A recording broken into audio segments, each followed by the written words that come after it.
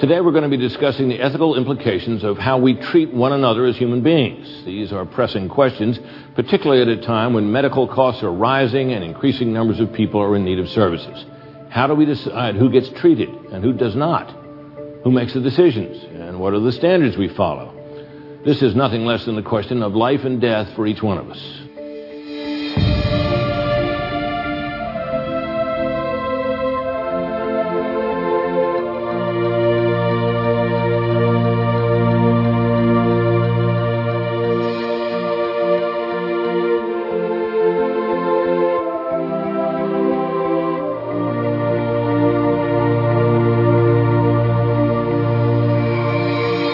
I was the SOD, surgeon of the day, and the nurse said, "Doc, we got a very badly injured guy out here. You better come out right away." So I went out and took a look at him, and he was lying in a stretcher, and he was really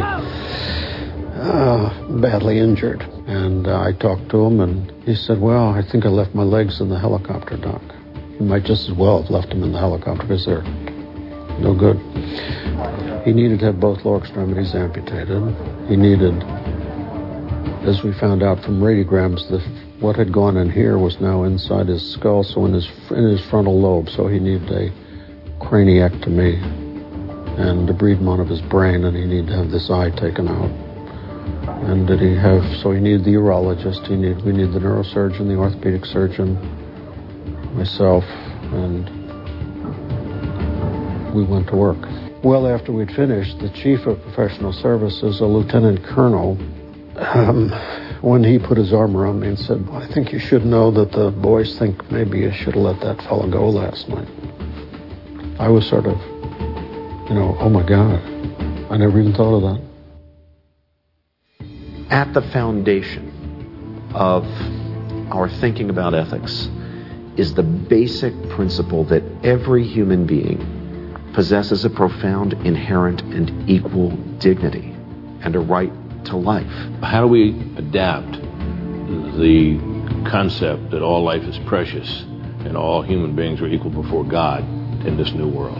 Either we are going to stick at the basis of our ethics and at the base of our medicine with the proposition that every human being has profound, inherent, and equal dignity, or we're going to abandon that in favor of the view that was once associated with the movement known as eugenics. The eugenics movement did not go away. It really changed how it expressed itself.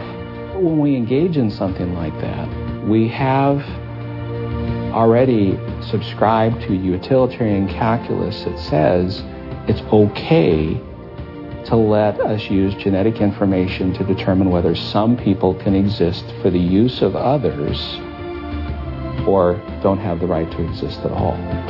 Are we willing to sacrifice the lives of some human beings for the sake of others? And that means, are we willing to give up the sanctity of human life ethic in favor of an ethics of eugenics? A proper understanding of who the human person is and what the person is in relationship to others and to society. If we lose that, and we are losing that, it becomes very, very dangerous, especially for certain groups, the unborn, the elderly.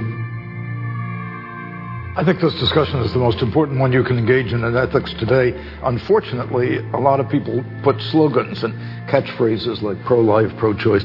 It's much deeper than that. The question is, what does it mean to be human?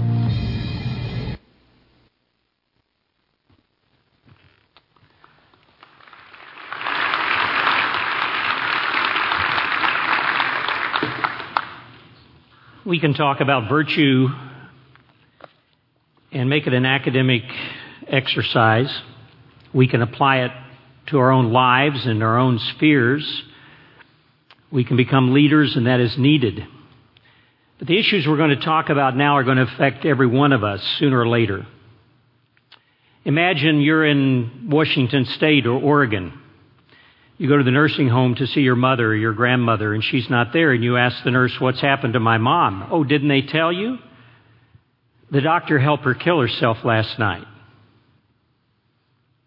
See, in those states, you don't even have to inform the family if a person wants to do it.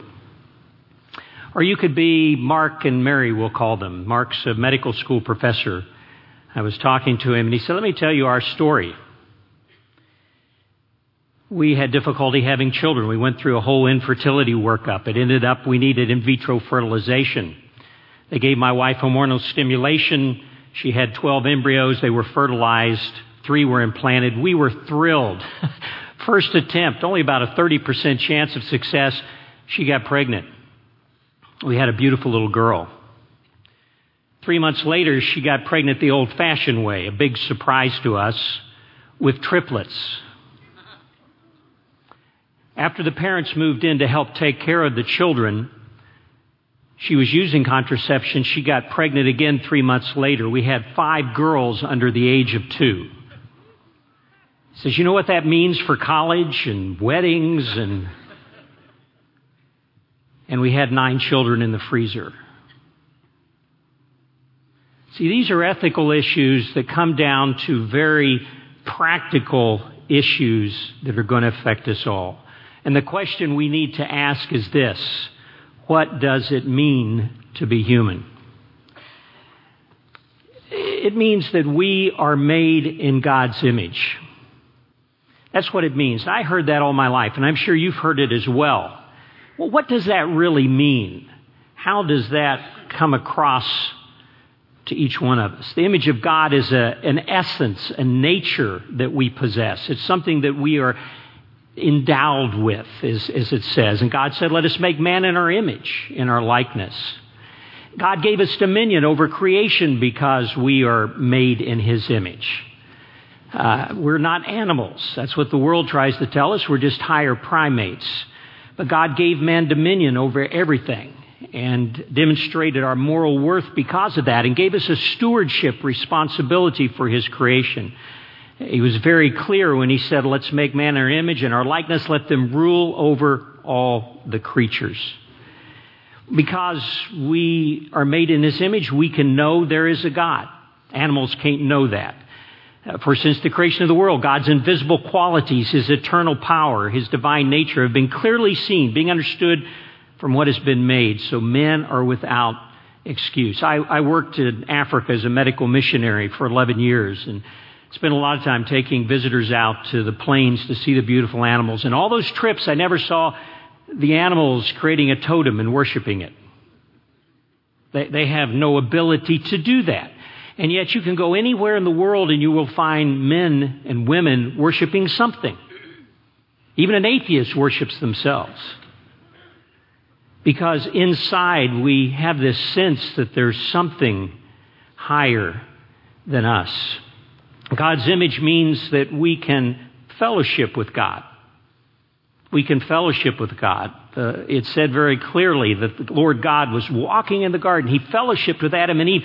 And then as you go and read soon after the fall, He instituted a fellowship offering, a sacrifice to restore fellowship between men and God, because He desired that and He knew men needed that. The New Testament talks about our fellowship with the Holy Spirit, with Jesus Christ, with God the Father. We can fellowship with God. God's image means we have a conscience. Yes, it can be seared. We can get to the point where it's not formed very well. But innately, God created in us a sense of right and wrong. And even those with a seared conscience realize some things they shouldn't do. It's very clear. And to a lesser degree, we have godlike capacities. We have many of the attributes of God to a lesser degree.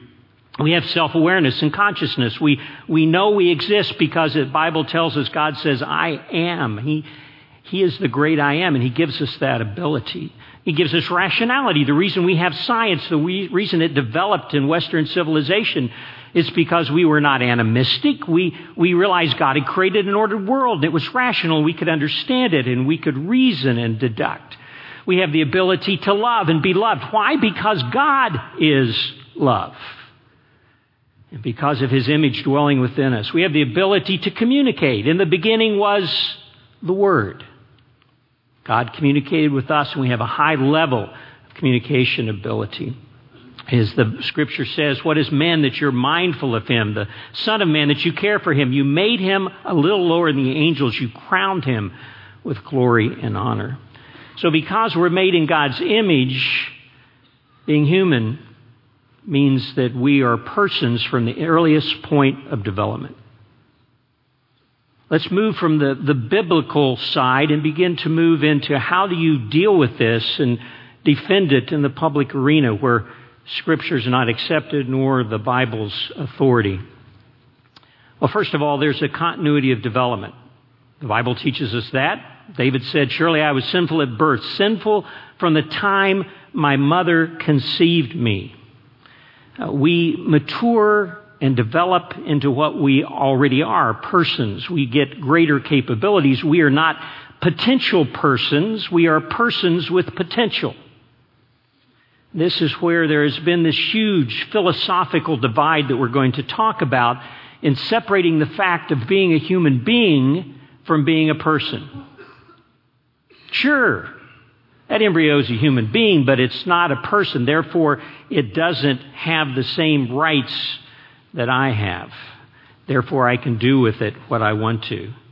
God created us and knew us from the earliest moment of conception. When that sperm entered that egg, a new moral entity was created.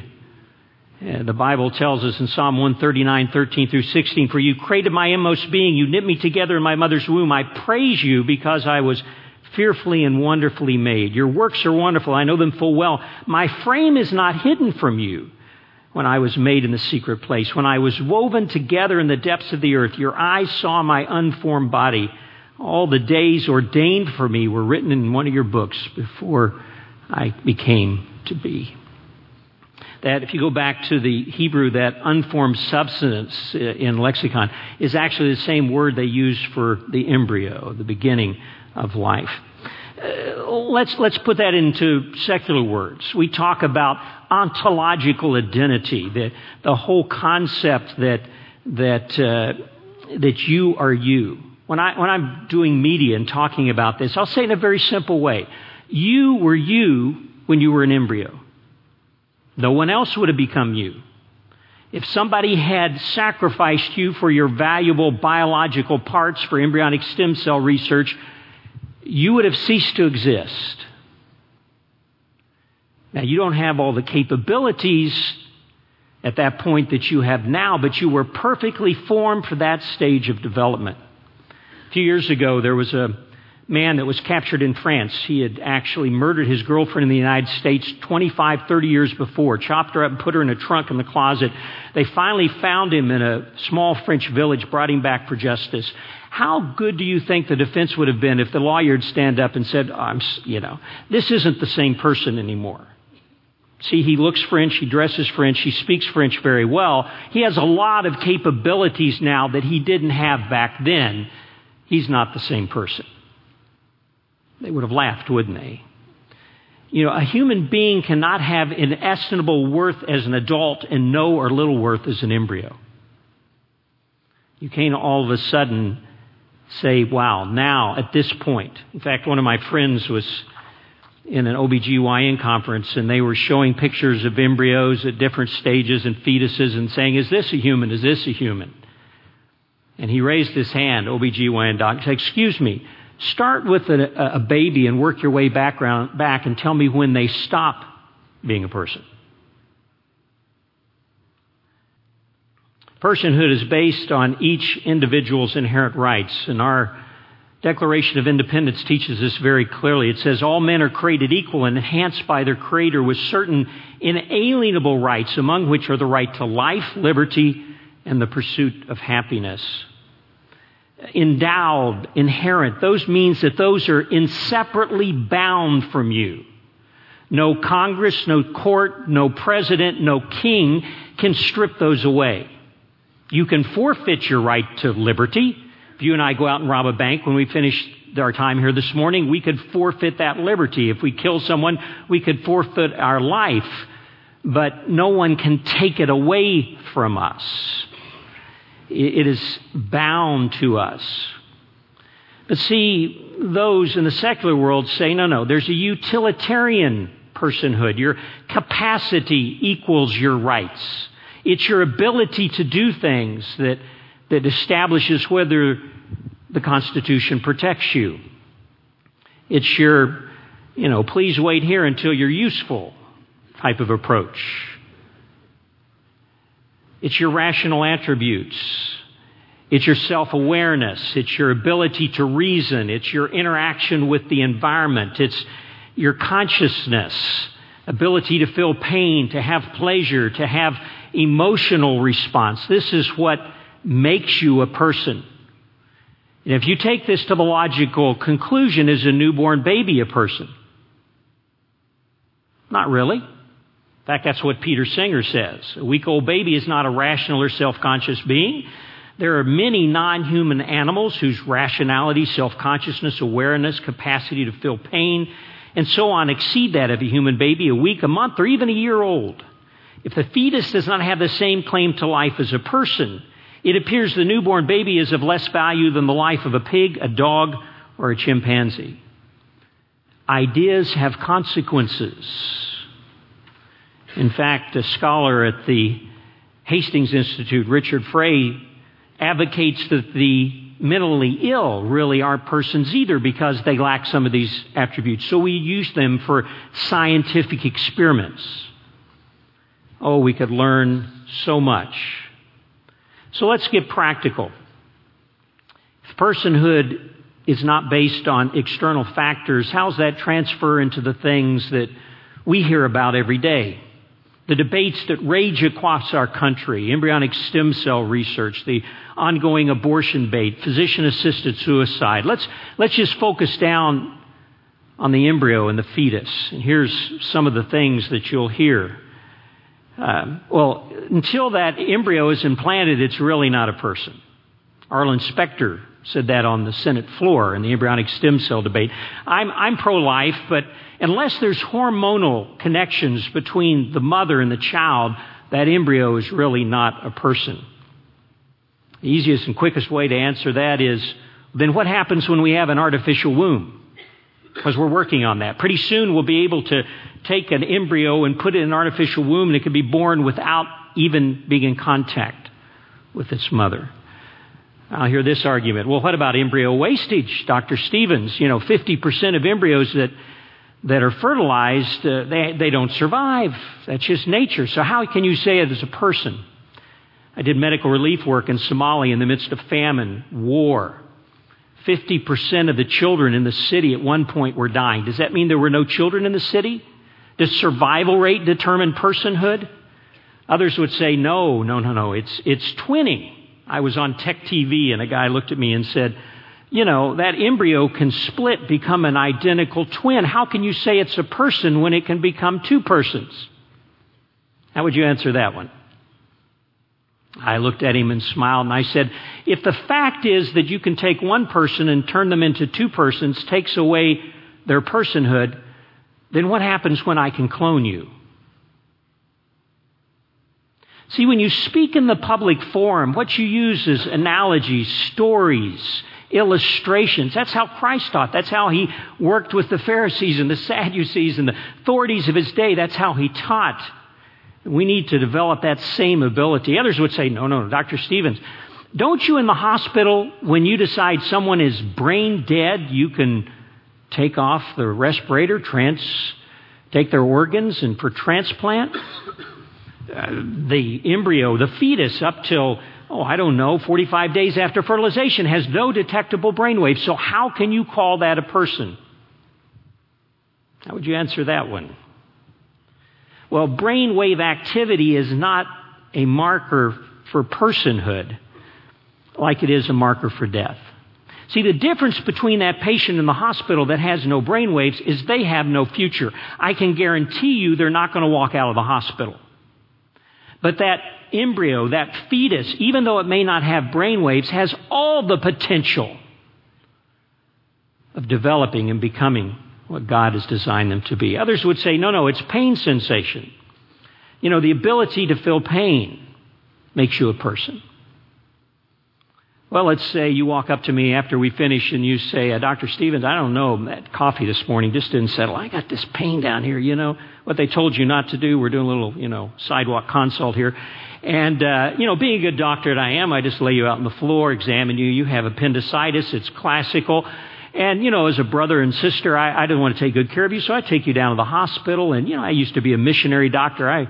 I've done a lot of this stuff. So I'll give you the anesthesia, and then I'll do the surgery, and we'll have a word of prayer before I do it. But, after I get the anesthesia in place, I never really liked you very much. So I just turn the anesthesia up and knock you off. Have I harmed you? You didn't feel a thing. In fact, you went to sleep just so happy that I was there. See, that confuses the whole issue of the sensation of harm with the reality of harm. I've taken away your future, your life, your relationships. The fact that you didn't feel it doesn't make any difference. Others would say, it's viability. That's what the Supreme Court in Roe versus Wade insinuated. It's a matter of viability, but viability is not dependent on what we're dealing with. It's dependent on our technology. When I went through residency, we could keep prematures alive at 28 weeks. Now it's 22 weeks. We get an artificial womb. It might be any time. It has nothing to do with what we're dealing with. And others say, no, it's birth. Well, personhood does not depend on location or dependency. In fact, if you ask a mother when the baby seems to be more dependent on her, it's the morning after it's born, when she's getting up at night and making bottles and changing diapers. We know that there is huge worth, whatever the status of development. That's what it means to be human. There's a sanctity of human life, and we know we must have an obligation to protect it. Then how do we respond to some of these present and future technologies?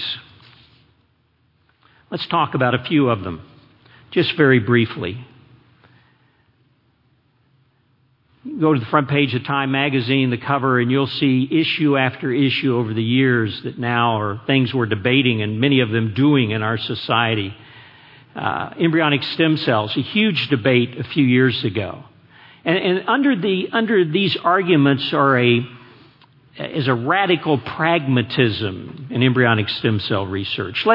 It's okay to do a little bad so something really good could happen. Kind of a utilitarian ethic. Let's just weigh that on the scale.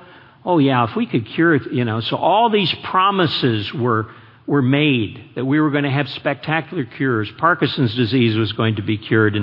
And all of a sudden we drove a wedge, put a hole in the ethical dam to say, okay, if enough good, let's let it happen. And now we bear the consequences of that. A practice that, first of all, is immoral. It's wrong to destroy one human being for the benefit of the other because of human dignity. It's impractical. We found that out. Where are the cures? I go around and speak on this topic and people say, I thought I was going to get my cure in a year or two for my chronic disease. Where are the cures? And we found out there are much better ways to get to the things we want to do through embryonic stem cell research rather than kill embryos. And it's unnecessary. We have better possibilities. Physician-assisted suicide. This is something that's coming to you. In fact, I think this year it's going to be introduced in over 20 states across the country to legalize it. The battle's raging again in Vermont. It's raging in Hawaii. California is going to bring it up again. It's the whole concept that there are certain lives not worthy to be lived. And therefore, we need to do the humane thing. When I was in Africa, I took care of a lot of really sick people. And one of them I remember in particular was a young girl, 13 years of age. She came to the hospital. I saw her in outpatients. She was salivating, having difficulty swallowing. She was fearful. She seemed frantic, agitated. We'd never seen a case of it at the hospital before, but after taking a close look at her, I realized she had rabies. History was she'd been bitten by a dog about 6 weeks before. Now, some people would look and say the humane thing would have been just to get this over with. Why make her family suffer? Why would she have to go through this? This was going to disturb the whole hospital and other patients. because she had 100% chance of dying. And of course, we want to make her comfortable and give sedation, but why not just push that syringe all the way in? Wouldn't that be a humane act, a mercy act? See, physician-assisted suicide destroys the foundation of medicine. You know what the foundation of medicine is? It's trust. When one of you ladies comes to see me, you'll tell me the most intimate things of your life and then take off your clothes and let me examine you. Why? Because you trust me as a physician. You know that I'm not going to betray your confidence. I'm not going to take sexual advantage of you. You know that I'm going to do what's good for you and not harm you. But if I can kill you, if I can give you a lethal prescription, you really can't trust me anymore. See, doctors used to do this before Hippocrates. You think you're scared to go to the doctor now, you should have seen what it was back then, because if somebody just paid him a little bit more, he'd knock you off with the powerful knowledge that he had. And nobody was the wiser. And the foundation of medicine is trust.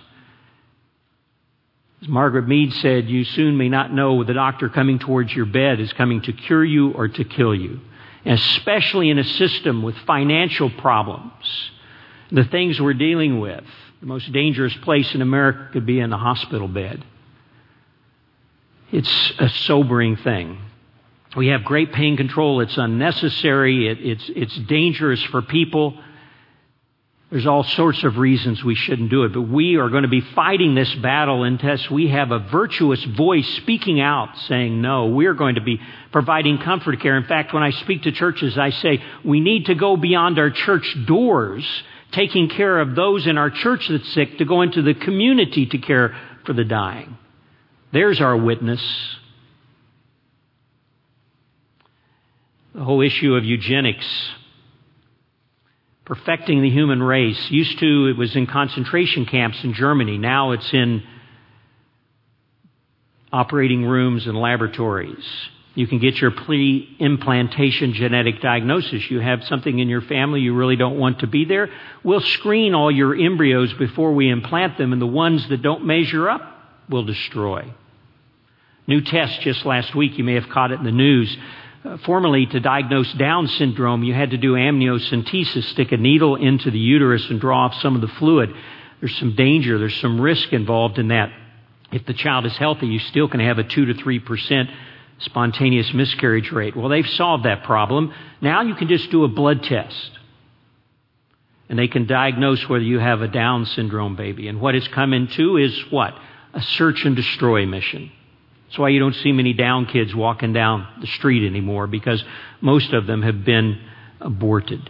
This whole idea that we can perfect it through genetic technology, through cloning, we can take the best of the best and make them, copy them, and populate our world.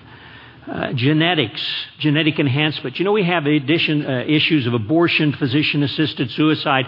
Those are nice kind of, yes, right and wrong. But we're moving into a gray zone. You want your children to do well, don't you? That's why you send them to a good school. Well, what if we could just tweak a little gene here and make them smarter? Make them stronger. Wouldn't you like to have a son that played in the NBA? Well, we just created the Schwarzenegger mouse up in Pennsylvania and just manipulated a couple genes, and this mouse is 5 times stronger and faster than any other mouse alive. How would you like that for your child? That'll just be $30,000. Wouldn't it be a good investment? It's a competitive world out there. You got to give them the advantage. I'll talk to medical students. Medical students, are studying awful hard. New nanotechnology, they're talking about making a supercomputer the size of a cube of sugar. If I could implant that in your head, I'll say to a medical student, give you all medical knowledge, and every night while you sleep it's updated, would you take it? They've had enough sleepless nights, it's very tempting. These are the issues that we face and that we're dealing with. Let's finish with this. Remember this, God Himself became an embryo. Christ could have come on earth at the age of 30, had His 3 years of ministry, died on the cross, but instead He sanctified every stage of human development. He experienced it all. I can't understand it. I mean, how could the God of the universe become a one human cell? The God who flung the planets and the stars into space, but He loved us and identified with us and experienced everything that we've ever experienced in sanctified human life. We need to do the same and be voices of righteousness into our culture. The couple that I mentioned at the beginning, the doctor and his wife, they prayed and thought, we aren't going to destroy our children in the freezer. Maybe we should put them up for adoption. They prayed, and instead they went back, and she went through 3 implantations of 3 embryos each, realizing they could have 14 kids. And she didn't get pregnant again. But she did the right thing. God bless you.